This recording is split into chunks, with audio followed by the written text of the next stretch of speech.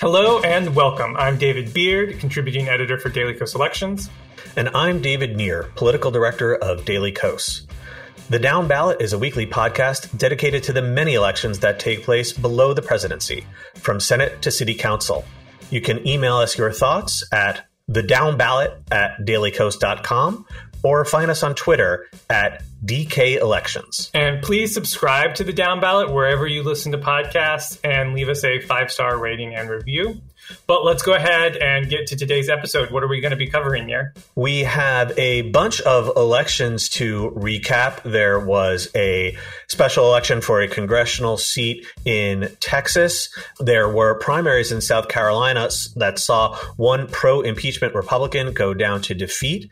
And there was also an unusual Saturday special election in Alaska for the seat that had been held for decades by the late Republican Congressman Don Young.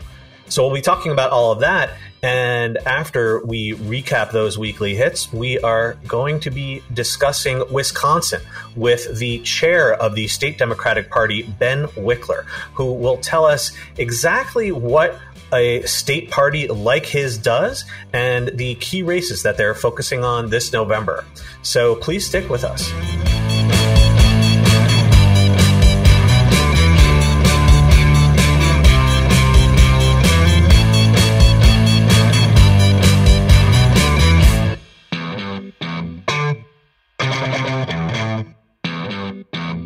Primary season continues apace, but we also had an election on Saturday. We'll get to that one in a minute, but Beard, why don't you kick us off with the top goings-on from Tuesday night?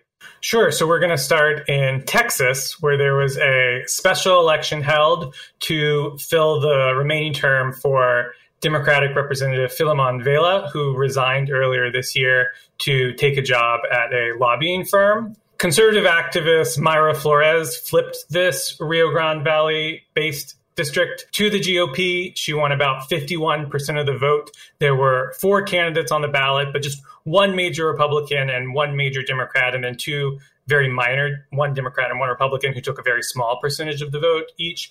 And so Flores won 51% of the vote. The major Democratic candidate, former Cameron County Commissioner Dan Sanchez, won about 43% of the vote. Now, there's a couple of mitigating factors here. Republicans spent over $1 million on this race. They really invested. Democrats only began airing TV ads in the final week. They didn't spend very much money. This district is changing a significant amount. Biden won the current district, which is still from the 2010 redistricting cycle, by a 52-48 margin.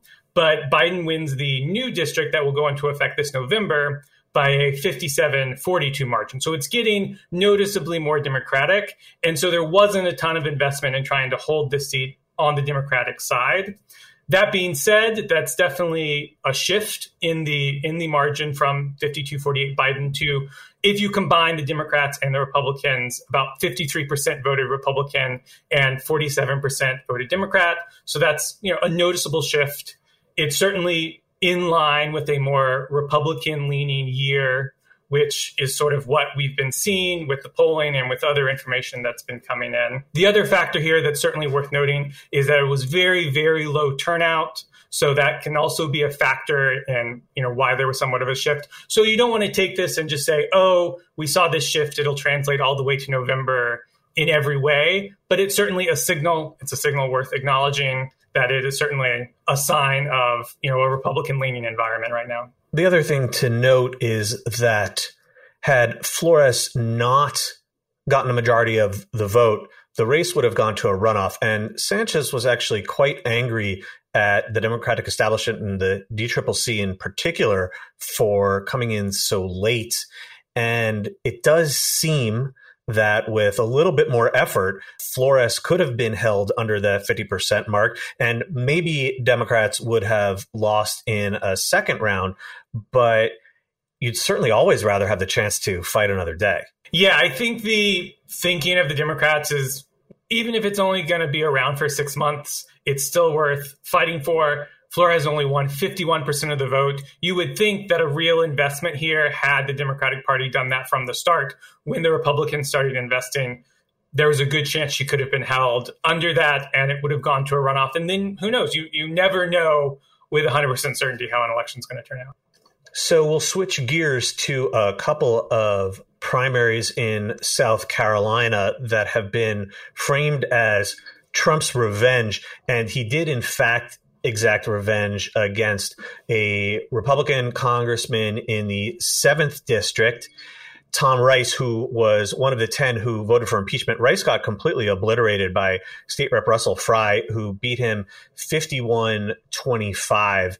And what was even more remarkable about this is there were 5 Republicans total challenging Rice. So for Fry to get a majority of the vote was pretty unexpected. Even Fry claimed that his own polling showed the race going to a runoff.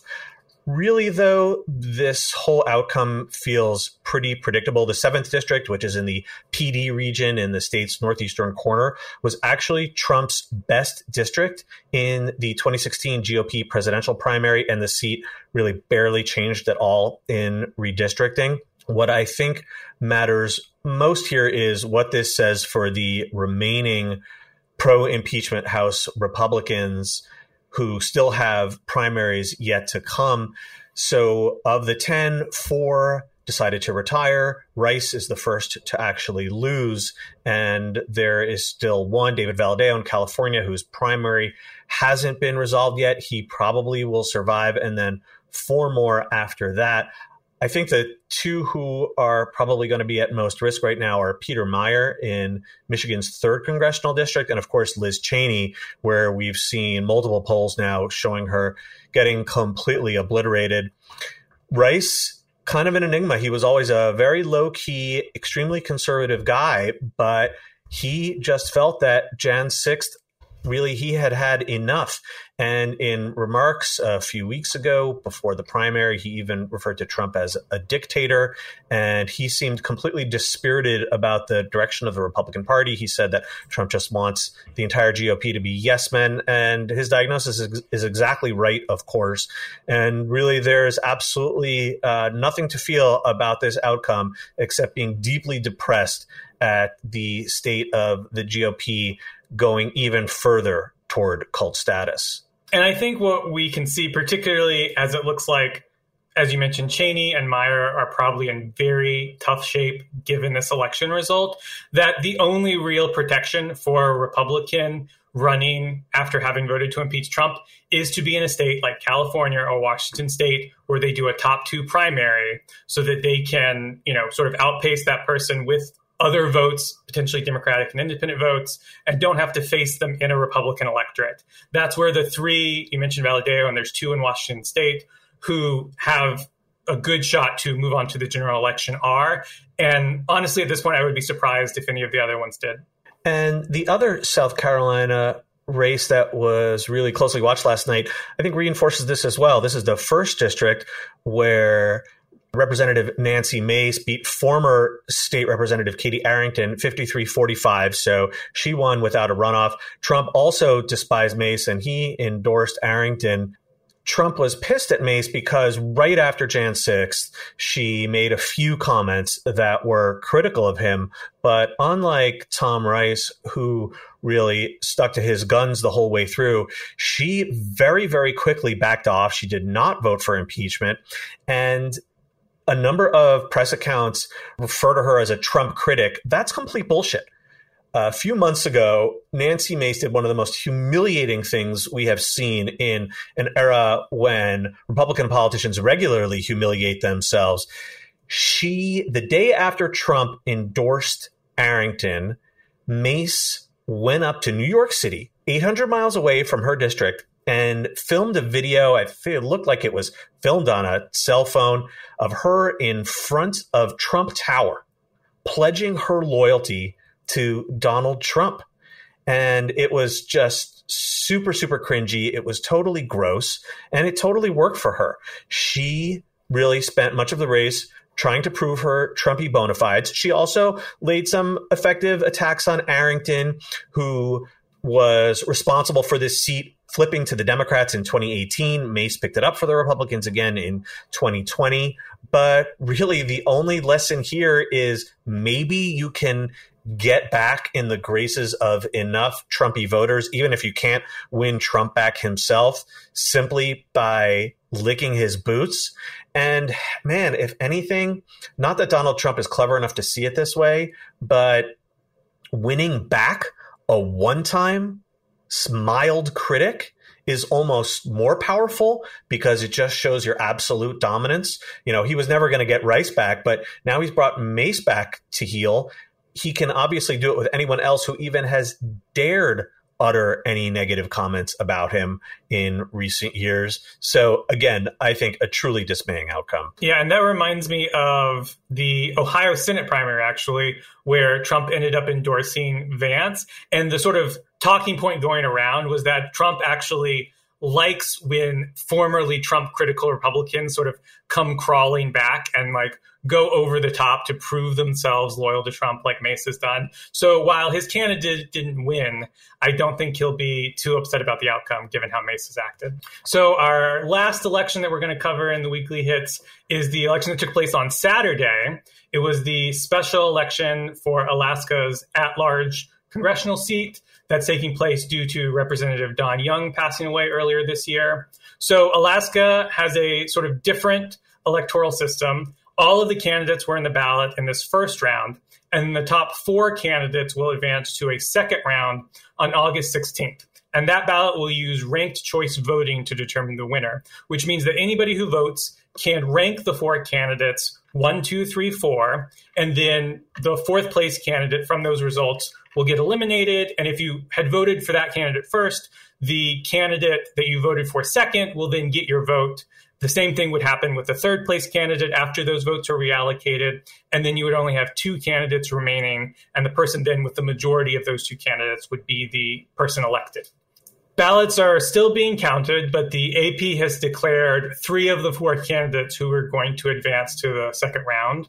The first being former Governor Sarah Palin, who has sort of a clear lead so far with about 30% of the vote. Of course, Palin is a Republican, as is the so far second place candidate, businessman Nick Begich, who has about 19% of the vote. And then independent Al Gross, who is also the former 2020 Democratic nominee for Senate, but is running now as an independent.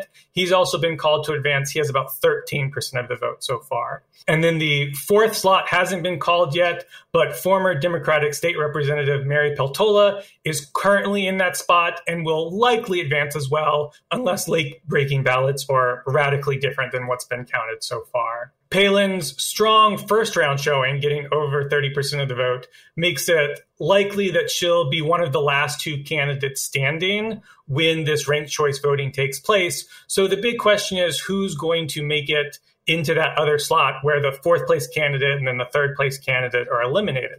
So if Begich advances, he's probably favored to consolidate the anti-Palin vote, as he's a fellow Republican, but would probably collect the overwhelming number of independent and Democratic votes. But if either Al Gross or Peltola advance, then Palin would probably be the favorite as the only Republican of the 2 candidates and when the ranked choice voting takes place. But that's not certain. I don't want to say that one of the other 2 candidates couldn't beat Palin in that last 2 candidates portion, but we'll have to wait and see. I think Palin would be the favorite in that circumstance. Palin was always a polarizing figure, but she has Donald Trump's endorsement, which makes it much more likely that Begich would pick up those independents and Democrats, as you were suggesting, if it is those 2 facing off against each other at the very end of the instant runoff tabulations. One other thing we should note is that the second round, which you said is taking place on August 16th, that is also the day of the state's regular primary. And there is once again going to be a huge ballot of candidates seeking this position for a full term. And usually when you have these simultaneous elections, you see the same sets of candidates advance. But because things are so unusual, this is the first time any state anywhere has ever used this top four system. We could wind up with a different group of four candidates who advance to the November general election, which again will also be decided by an instant runoff. So if for no other reason, just watching this unique electoral system unfold, it's going to be worth watching both of these races, the special and the regular election. And incumbency in Alaska is so important, as we've seen. So it'll be interesting to see in that primary vote, they won't know who the incumbent is. So similar to this one, it'll be sort of a free-for-all, as we saw so many candidates ran in this first round. Well, that wraps up our weekly hits. We are going to be talking after the break with the chair of the Wisconsin Democratic Party, Ben Wikler, about all of the fascinating races that his state has in store for us this year. So please stay with us after the break.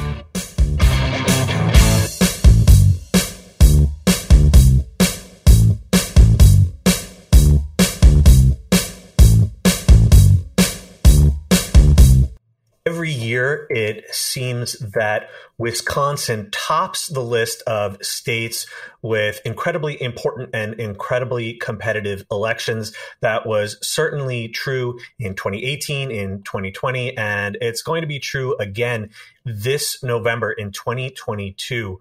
We have joining us today on the down ballot the chair of the Wisconsin Democratic Party, Ben Wikler, to tell us everything that is going on in his state this year. Ben, thank you so much for joining us. Thanks so much, Nir. Thanks so much, Beard. It's great to be with the Davids. So, Ben, you haven't exactly had what might be called a typical path to becoming chair of your state party. I would love it if you could tell our listeners a little bit about yourself and how it is you came to run the Wisconsin Dems. Sure. So in the short term, Wisconsin has a elected state party chair. You're elected by conventions to our state party convention. That happened with me in June of 2019. But if you go back in time, I grew up in Madison. I actually live in the house that I grew up in. I bought it from my mom, who now lives 4 blocks away. And my wife, Beth, and I have 3 young kids. So we have lots of helpful grandparent time, which is great. I got involved in politics a lot as a kid. My godmother, a woman named Ada Deer, ran for Congress when I was 11 and became the first American Indian woman to win a congressional primary. So knocking on doors for her and stuffing envelopes, putting up yard signs was kind of my entree into volunteering for campaigns. I got to volunteer for a then state representative who ran for Congress named Tammy Baldwin, who's now well known as our fantastic U.S. senator, worked in a governor's race. I also got very involved in activism and in comedy writing because The Onion was based in Madison. And so my friends and I were obsessed with it. And we wrote for first an underground student newspaper in middle school, another one in high school. And then eventually we kept sending every issue to the Onion HQ. And eventually they wrote back and invited us to come in. So my friend Peter Keckley and I, who went on to help launch Upworthy, started writing Onion headlines when we were seniors in high school. And that path led to, in college, I got very involved in activism and interned for Russ Feingold. And as a college student, I met my wife putting up posters for a protest together and fell in love with her. And then my senior year in college, I met a comedian who was increasingly involved in politics named Al Franken. And my background with The Onion and doing political stuff led him to hire me to work with him on the book Lies and the Lying Liars Who Tell Them, A Fair and Balanced Look at the Right. And I worked at Air America Radio as one of the producers on his radio show. And that was my entree to the national progressive movement. That's where I first met Marcos Militis and people involved in Daily Kos and tons of folks. There was a Harvard professor that we would book on the show to talk about bankruptcy and the way that tax laws worked, named Elizabeth Warren. There were all these fascinating people who came through and were on the show. I wound up, when Al Franken moved to Minnesota, I moved to Ohio and worked for Sherrod Brown's first Senate race, and then worked for different advocacy and organizing organizations for a bunch of years until I was at Move On as the DC director in 2013 through, I guess, 18, and was involved first in trying to stop Trump from getting power, and then in trying to organize this huge pushback to stop the repeal of the Affordable Care Act and the gutting of Medicaid. I got to work with disability rights activists and so many people who were mobilizing all across the country. During all this time, I had dreamed of eventually raising my family in Wisconsin. And my wife had heard me singing Wisconsin's praises from our first date on. In 2018, after our third child arrived, we decided to move back. And I volunteered a whole bunch for the Evers campaign and for Baldwin's reelection campaign at that point. And then when it actually landed in Wisconsin, the then state party chair decided not to run for a third term. So I threw my hat in the ring and wound up crisscrossing the state, going to county party meetings, talking to all these people, learning everything I could about all the things we needed to do to win, and was elected that June. And it has been a nonstop roller coaster ever since for the last 3 years. I was reelected in 2021. Let's talk a little bit about what that roller coaster ride has been like. I'm sure that some of our listeners are probably pretty plugged into their own state Democratic parties, but I'll bet that many folks aren't necessarily all that familiar with what their state parties do. And of course, the goal of any party organization is to get their candidates elected. But what exactly does the Wisconsin Democratic Party do to make that happen? The biggest part of our budget and the kind of crown jewel, the central thing that we do on a year-round basis is organize in every corner of the state. Our state party unusually uses the Obama campaign model, where our organizers actually build teams of volunteers that run door-to-door canvassing and phone banking operations in their own communities. And when you do that on a continuous basis, as we've done now since my predecessor, who launched these neighborhood teams in the spring of 2017, we built and built and built them. We now have hundreds across the state. When you do that continuously, you actually build momentum over time. So every dollar you spend on organizing goes further, because you can have one organizer who's working with multiple teams to coach and support them and make sure they have the data they need. But you don't have to have a staff member at every canvas launch location. You can have teams running door-to-door canvasses from their living rooms and from coffee shops around the state. So that is one huge part, but it's now so much more than that as well. We have a communications team that is doing everything we can to make sure folks know how terrible Ron Johnson is and how terrible the other Republicans running for governor and Congress and state legislature are. We have a voter protection operation that works now on a year-round basis. It didn't used to be year-round, but something we've really focused on over these last few years that works to make sure that local clerks aren't rolling back voting rights, that we're recruiting and supporting poll workers, poll observers, lawyers who are able to help voters resolve issues. We run a voter protection hotline that any of our listeners who happen to be in Wisconsin can call it, 608-DEM-3232. We have a data team that helps make sure we're figuring out where the voters we need to mobilize are and who we need to persuade. We have a political team that includes the staff that just make sure the party operates in terms of supporting our county parties and congressional district parties and youth caucuses, our state administrative committee, which is my boss. It's our kind of statewide board, and organizes our state party convention. Every state party does one of these every year. Ours is coming up later this month, the 25th to 26th of June in La Crosse, Wisconsin. It's going to be amazing. There's a coalitions team, which is also a year-round team that specializes in working with building the coalitions partnerships with Black and Latino, Asian American, Pacific Islander Wisconsinites, with tribal nations, sovereign nations across Wisconsin, with rural Wisconsinites, with LGBTQ Wisconsinites, to make sure that our Big Tent party includes and lifts up everybody. We have a candidate services team that this spring worked with hundreds of local candidates running for offices like school board and city council to make sure that they were able to run digital ads, to be able to send mailings to their constituents, and to connect with our field organizers to make sure that we were knocking on doors and supporting folks running for those offices. They'll be back at it this fall with state legislative races and other races. And all of this is supported by our finance and HR and operations teams that do all the kind of back end work that makes an organization go. So there's a whole bunch of people, but the big idea here is candidates should have to be great at being candidates, but they shouldn't also have to be great at figuring out how to stand up an organizing program or doing things that really shouldn't just be starting when the general election begins. There were days in the past in Wisconsin where if someone wanted to run for Senate, they would have to find a statewide organizing director and fill in all the levels of that organizing program, sometimes in just a few months at the end. In 2016, Hillary Clinton's team hired their first staff in Wisconsin that August and had no time at all to try to figure out, who should be talking to whom. the party can take care of all that. If you have a well-funded, well-run organization, it's like a permanent piece of campaign infrastructure. And then the candidates can just focus on things that only a candidate can do. All of our candidates across Wisconsin now with the Democratic Party trust and work with our coordinated campaign so that when we knock on doors, we talk about everyone running up and down the ballot. And that means that people who might not run for office otherwise can do so. It's almost like a form of public financing where people know that they won't need to raise the money for those pieces of the work because the party can take care of that. And that's allowed us to welcome just an extraordinary group of folks running for office, holding office now. It's one reason why we have these contested primaries for a bunch of the statewide offices in November, because folks know that they don't need to do every piece. They just need to focus in on the being a candidate part of being a candidate. Yeah, I've often heard it described as running a campaign is like building a small business, except you do it in the course of 6 to 9 months, maybe a year, and you build it with the entire idea of going to election day and then sort of all but throwing away that small business that you spent all this time creating. But of course, a state party like yours can do so much of the infrastructure work that makes that so much more feasible for so many more people. That's exactly right. And it's from a business perspective, it is so dumb to do all this work and all this research and all this hiring and then lay everybody off. Like, it just doesn't make any sense. Amen.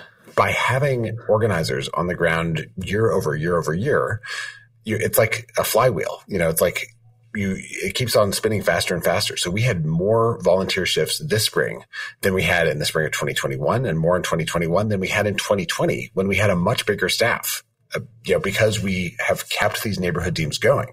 And so the impact of supporting a state party actually grows each time because you get all these things established and you don't have to start from scratch every time there's a new race on the horizon. So let's dive into the upcoming Wisconsin elections this November, which has 2 extremely important races at the top of the ticket. You've already mentioned Governor Evers and Senator Johnson. Johnson is one of the worst senators in the country. He regularly makes odious statements and claims. A lot of people outside of Wisconsin, I'm sure, have heard about him and heard not good things about him. But tell us how that race is shaping up and the race against him on the Democratic side. Ron Johnson is so appallingly, extraordinarily bad. It's not just that he says that COVID can be cured with mouthwash, or says that the January 6th insurrectionists were patriots who love their country and love law enforcement, which is something he actually said. He said he would have been scared if it had been Black Lives Matter protesters, but he wasn't scared with the protesters that were actually there. It's not just all that stuff. It's that he is profoundly self-serving. His claim to fame as a senator is that he insisted on an extra tax break on top of Trump's giant tax scam that personally benefited him and his biggest donors massively. It's one of the most regressive tax cuts ever passed through the United States Congress that he insisted on putting in. And then he's been billing taxpayers to fly him back to Congress from his vacation home in Florida. So we have been making this case against him, and so many independent and grassroots organizations have done the same thing. His approval rating is now 36%. Which is stunning in a year that's supposed to be, tough for Democrats and good for Republicans. The Cook Political Report called him the most vulnerable incumbent from either party in the Senate in 2022. And meanwhile, on the Democratic side, there's a contested primary. There's a bunch of candidates who've made the ballot, but we won't know our nominee until August 9th. And so this is a perfect kind of case in point for why having a strong party matters, because we have to build the whole general election apparatus before August 9th. It's like building a spaceship, right on the launch pad. And then once we have the nominee, they jump into the cockpit and they hit ignition. We do not want to do the building the plane as you fly it metaphor that people often use, because that is not sound aviation safety practice. You want to actually have the thing built before there's a pilot. So that's the work that we're doing. But I think we really have a shot, because he's just so repellent to so many voters. And it's not just that people don't want to vote for him. It's that the chance to vote against him will cause more people to vote. He is a negative voter turnout machine for our side. And we're going to do everything we can to make sure folks know just how bad he is, and that they have the power to oust him, that it is worth getting up off the couch and going in, or better yet, casting an absentee ballot so we know you voted in advance. Those things can make the difference, not just to defeat him, but also we hope to expand the Democratic majority in the Senate and give us a chance to actually pass into law so many of the things Democrats are fighting for. And we've seen negative partisanship be a real motivating factor, most prominently at the presidential level, of course. But when you've got a senator like Johnson, who's so prominent and so has so many negative feelings rightfully created among so many Wisconsin citizens, like that's a motivating factor for them for sure. Absolutely. And I talk to folks. I mean, I will say some of our fundraising success this year has come because people want to make sure that Ron Johnson does not win. And certainly there's volunteer shifts. It reminds me a lot of the campaign against Scott Walker in 2018, where people saw that he was vulnerable, saw that he was terrible. Tons of candidates ran. And in that election, everyone came together around the nominee and we were able to prevail. I think, we're looking for a similar path in the Senate race. And I think we have a very, very good chance of ending Ron Johnson's political career this November. Can you tell us a little bit more about this spaceship that you're building on the launch pad for the eventual Democratic nominee for the Senate race?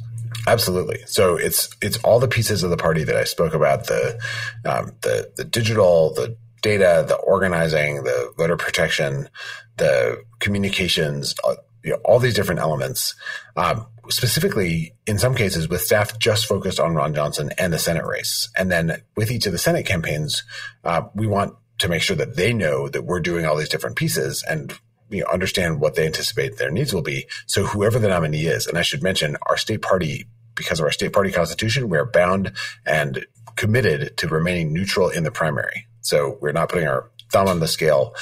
But all the candidates have told us that once we have a nominee, they will work with the infrastructure that we've put in place, as opposed to doing what has often happened in different states around the country, which is you get a 7-minute nominee and they decide they want to reshuffle all the staff and reshape how the program works and all this kind of stuff. This is the same strategy we used for the presidential in 2020. We built a presidential scale campaign through the state party. We kept briefing all the candidates in the primary about it. And then eventually we had a nominee, and the nominee just adopted our operation wholesale and added their in-state staff to do the things that the nominee needed. But the organizing whole structure, all these different pieces, were held and carried forward. And that meant that the relationships we built, the trust we built, all that kind of stuff was actually preserved and accelerated, as opposed to being, broken down and then attempted to, there was no Humpty Dumpty situation with a fall and then a reassembly. So in the race for governor, you almost have the inverse situation where we know who the Democratic nominee is going to be. Of course, that's going to be Governor Evers, but Republicans are in the midst of a really nasty primary that I don't think has gone maybe exactly as at least some folks might have expected.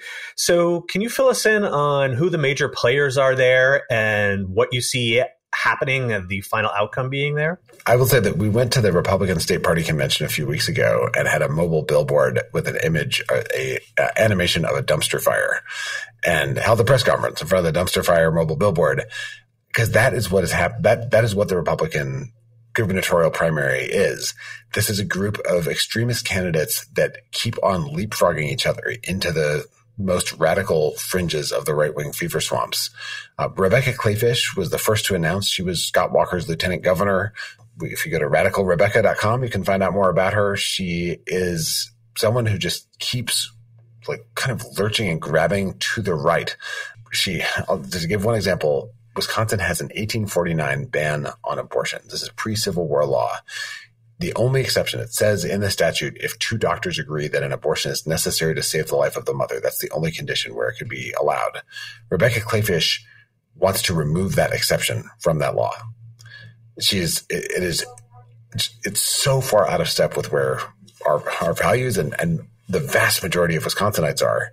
She's also wants to completely scrap our bipartisan Wisconsin Elections Commission. She said that there should be an elected official in charge, so there would be one throat to choke. That is a direct quote, one throat to choke in charge of the elections. And she was pushed on this by election officials who said, don't use these metaphors when you're talking about election administrators. And she said, I use that phrase all the time. That was her big defense. It's alarming. But apparently, radical Rebecca Clayfish isn't extreme right enough for Donald Trump, because Donald Trump has endorsed a different candidate, Tim Michels, who jumped into the race very late and has been scrambling to get to the furthest right position in this primary that he can possibly find. He, this week, came out against marriage equality, which is one of those arguments that you thought was over. He supports going back to the 19th century with the 1849 abortion ban in Wisconsin. He joins Rebecca Kleefisch in wanting to totally scrap our bipartisan Wisconsin's elections commission. He's talked about 2020 being rigged. He's one of these kind of Doug Mastriano ultra hard right candidates who, the more voters find out about what he actually thinks about things, the less support that he has. There's two others in the race as well. There's a guy named Timothy Ramthun who wants to retroactively decertify the 2020 election, which has no basis in the Constitution or law, but that doesn't stop him. Tim Ramthun has a bill that would allow any election where the margin of victory is less than the number of absentee ballots cast in the race to be nullified. That bill so far has not moved through the state legislature, but I have now come to believe that nothing's impossible with these Republicans. And then the guy named Kevin Nicholson, who actually used to be the president of the College Democrats, but now is the kind of pet project of Dick Uihlein, who is the biggest funder of the Stop the Steal rally and is right there with Rebecca Mercer in the kind of ultra hard right authoritarian billionaire category.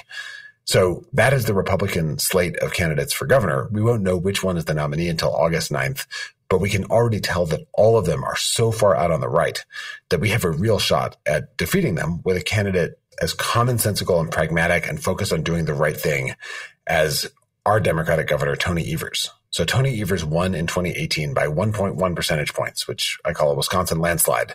We're the only state where 4 of the last 6 presidential races has come down to less than 1 percentage point. Tony Evers ran on a platform of protecting healthcare, supporting our schools, and fixing the damn roads, which is a pretty salty language there. And he has fixed the roads. He's paved enough roads to drive to Denver and back. He has restored funding to our schools, which are now back in the top 10 in the country. He's protected healthcare and gotten shots into arms. He's also kept his campaign promise to cut taxes from the middle class. He signed into law a 15% income tax cut, and he's invested stimulus funds in small businesses. We've had 4,200 small businesses open storefronts and expand operations on main streets across our state. So we have record low unemployment right now, and we have a state budget surplus. And he's demonstrated that the Democratic kind of basic idea of investing from the middle out to grow the economy in a way that works for people can succeed in Wisconsin. And that has made him someone that people basically trust. The last public poll, 40% of people disagreed with the statement, "He cares about people like me." 54% of people agreed. Most Wisconsinites know that he's on their side. And it's such a clear contrast. Someone who just wakes up wanting to help people and do what's right, as opposed to this group of Republicans who are supplicating for Trump's endorsement for the far right fringe of their party, and especially trying to rig the rules and potentially overturn our democracy. That's a contrast that works well for us in a year that I recognize is going to be tough nationally. I think we have a very good shot at winning 2 races that the Cook Political Report calls a toss-up, both the Senate and the governor's race. For those of us who've watched Wisconsin from the outside, we've seen Governor Evers stand as a bulwark against some absolutely batshit legislation that Republicans have passed in the legislature. So maybe tell us about a few of the examples that Evers has prevented from becoming law. I appreciate that question. He calls himself a goalie. He didn't realize that would be such an important part of his job when he was first running. And in 2020, I should mention, Governor Evers put his campaign on hold and just focused on supporting state legislative candidates through a project called Save the Veto that was a partnership with the state party. And we managed to stop Republicans from getting supermajorities in both chambers. If 3,500 votes had gone the other way, they would have those supermajorities now. So it was down to the wire. But because he can veto bills and the state legislature sustains those vetoes, he was able to veto a bill they passed this spring that would allow people to bring loaded guns onto school property in their cars. That is not law because of his veto pen. He's vetoed 14 different voter suppression and election sabotage bills. He has vetoed a string of anti-reproductive rights bills. And Republicans are not only saying they would try to pass all these bills if they had if they get a trifecta in the state, they have a lot more coming. The kinds of really hideous voter suppression bills that became law in Georgia, Arizona, Texas, Florida, those would absolutely be law in Wisconsin if it wasn't for having a governor who believes in democracy. So you mentioned the upholding of the vetoes, which was allowed to happen because Democrats prevented the Republicans from getting a 2/3 majority in the state legislature in 2020. Of course, Wisconsin has one of the worst Republican gerrymanders in the country. That's going to continue into the new decade. What are your goals from the point of view of the state party for the state legislative elections that are coming in November? And is there a candidate or two you'd like to highlight for those races? Absolutely. Republicans have managed to re-gerrymander the maps, at least for now, with some help, I should mention, from the U.S. Supreme Court, which, unlike in other states, decided to reach down and strike down our state legislative maps for reasons that will puzzle constitutional scholars for decades. So we have really, really tough maps this cycle. Republicans are explicitly trying to get supermajorities in both chambers yet again.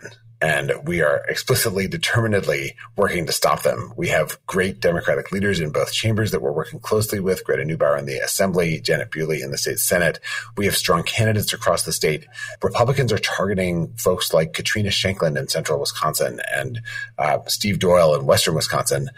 Really across the board in our state, any place there's a Democrat, Republicans want to take them out. And in those districts, we're going to absolutely support our candidates, and we'll be organizing everywhere because we believe in the reverse coattails effect, that having candidates on the ballot and supporting those candidates turns out voters who can affect the top of the ticket as well. The essential thing is to make sure that they don't get the 2/3 majorities and to win the governorship.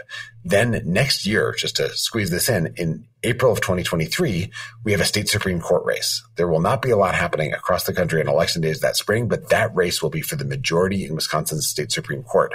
If we can sustain the governor's veto and if we have a non-hyper right-wing majority in our state Supreme Court, that sets us up to have a secure and fair and real and legitimate election in 2024 when Wisconsin will probably be the tipping point state yet again. And so that is the kind of three hurdles that we have to jump through in order to make sure that the coup attempt that Republicans attempted in 2020 doesn't carry through in 2024. You know, it is almost a year off, but I would love to talk a little bit more about that state Supreme Court race, because at Daily Kos, we have been obsessed with these sorts of races for many years. And only recently, really, I think, has the broader progressive movement finally begun to understood the importance of these races. And, you know, from my perspective, of course, I'd rather not be voting for judges at all, but this is the system that we have to live with. And the court right now is a 4-3, usually conservative majority. We could flip that because of this Republican seat that's coming up. So can you tell us a little bit about the candidates who are running and how the whole timing of that election works? Because the time of year is even a little bit unusual. Sure. So 6 months after November 8th, 2022, it'll be early April 2023, and Wisconsin will have a statewide election. That will follow a February primary. There are already two kind of more progressive independent candidates who have announced their candidacy. On the right, the current justice is Pat Roggensack, and she is retiring. She will be 81 when the election takes place. So it's an open seat. And the Republican rumored to be most likely to run is Dan Kelly, who's the candidate we defeated in 2020. Dan Kelly is a hyper-partisan Republican lawyer who Donald Trump endorsed in 2020 in a big rally and then kept talking about during his COVID briefings from the White House, which is, you know, arguably a Hatch Act violation right there. But Trump was all in for him because he thought that Dan Kelly would cast the deciding vote in our state Supreme Court to overturn the election results if he lost. As it was, we had one more vote against Trump than there were votes for Trump, and Trump was not able to overturn the election results in our state. So Dan Kelly is talking publicly about trying again, and making sure that that guy does not get on our state Supreme Court is just absolutely critical to people who want to live in a democracy nationally. There shouldn't be so much that rests on Wisconsin State Supreme Court decisions for the future of democracy in the entire United States. But this is where we are. So that, you know, I hope folks will circle in their calendar April of 2023. And we're going to need all the help we can get to mobilize and shoot up turnout in an election that, you know, historically the kind of odd numbered year spring elections have not been a giant national and statewide focus. So how can our Wisconsinite listeners get in touch with the Democratic Party in their state and get more involved? So wherever you might be, you can support Democrats and the Democratic Party of Wisconsin in fighting for victory for Governor Evers, in defeating Ron Johnson, in electing Dems up and down the ballot, including defeating Derek Van Orden, who was at the January 6th insurrection and is currently on probation for trying to bring a gun on a plane. He's running for Congress in the 3rd Congressional District, which is an open seat. We need help across the board. and you can get involved. You can become a monthly donor. That is my favorite thing you can do. If you go to wisdems.org/monthly, you can sign up to give a few bucks a month. That helps us to hire and know that we'll be able to keep our staff on month over month, year over year. And that in turn allows us to do the kind of deep long-term organizing, building neighborhood teams that I've been talking about that helps us win, especially in these tough elections like the spring state Supreme Court race next year. So wisdems.org/monthly is great. Go to wisdems.org/convention to watch our state party convention wherever you might be, or register and come to join us in La Crosse on June 25th to 26th. And finally, I'll give the link wisdems.org/volunteer. You can join our virtual phone banks. You can join our volunteer operation to turn out every possible Democratic voter. Races here are so close, so often. I was just talking to someone whose county board majority is in place because of a 5-vote margin. That kind of thing is not uncommon across our state. And so helping turn out votes can have a huge impact, not just on the lives of Wisconsinites, but in the lives of everyone affected by who has the majority in the U.S. Senate, or who the U.S. president is, or who is affected by the U.S. House majority, which is everybody on earth.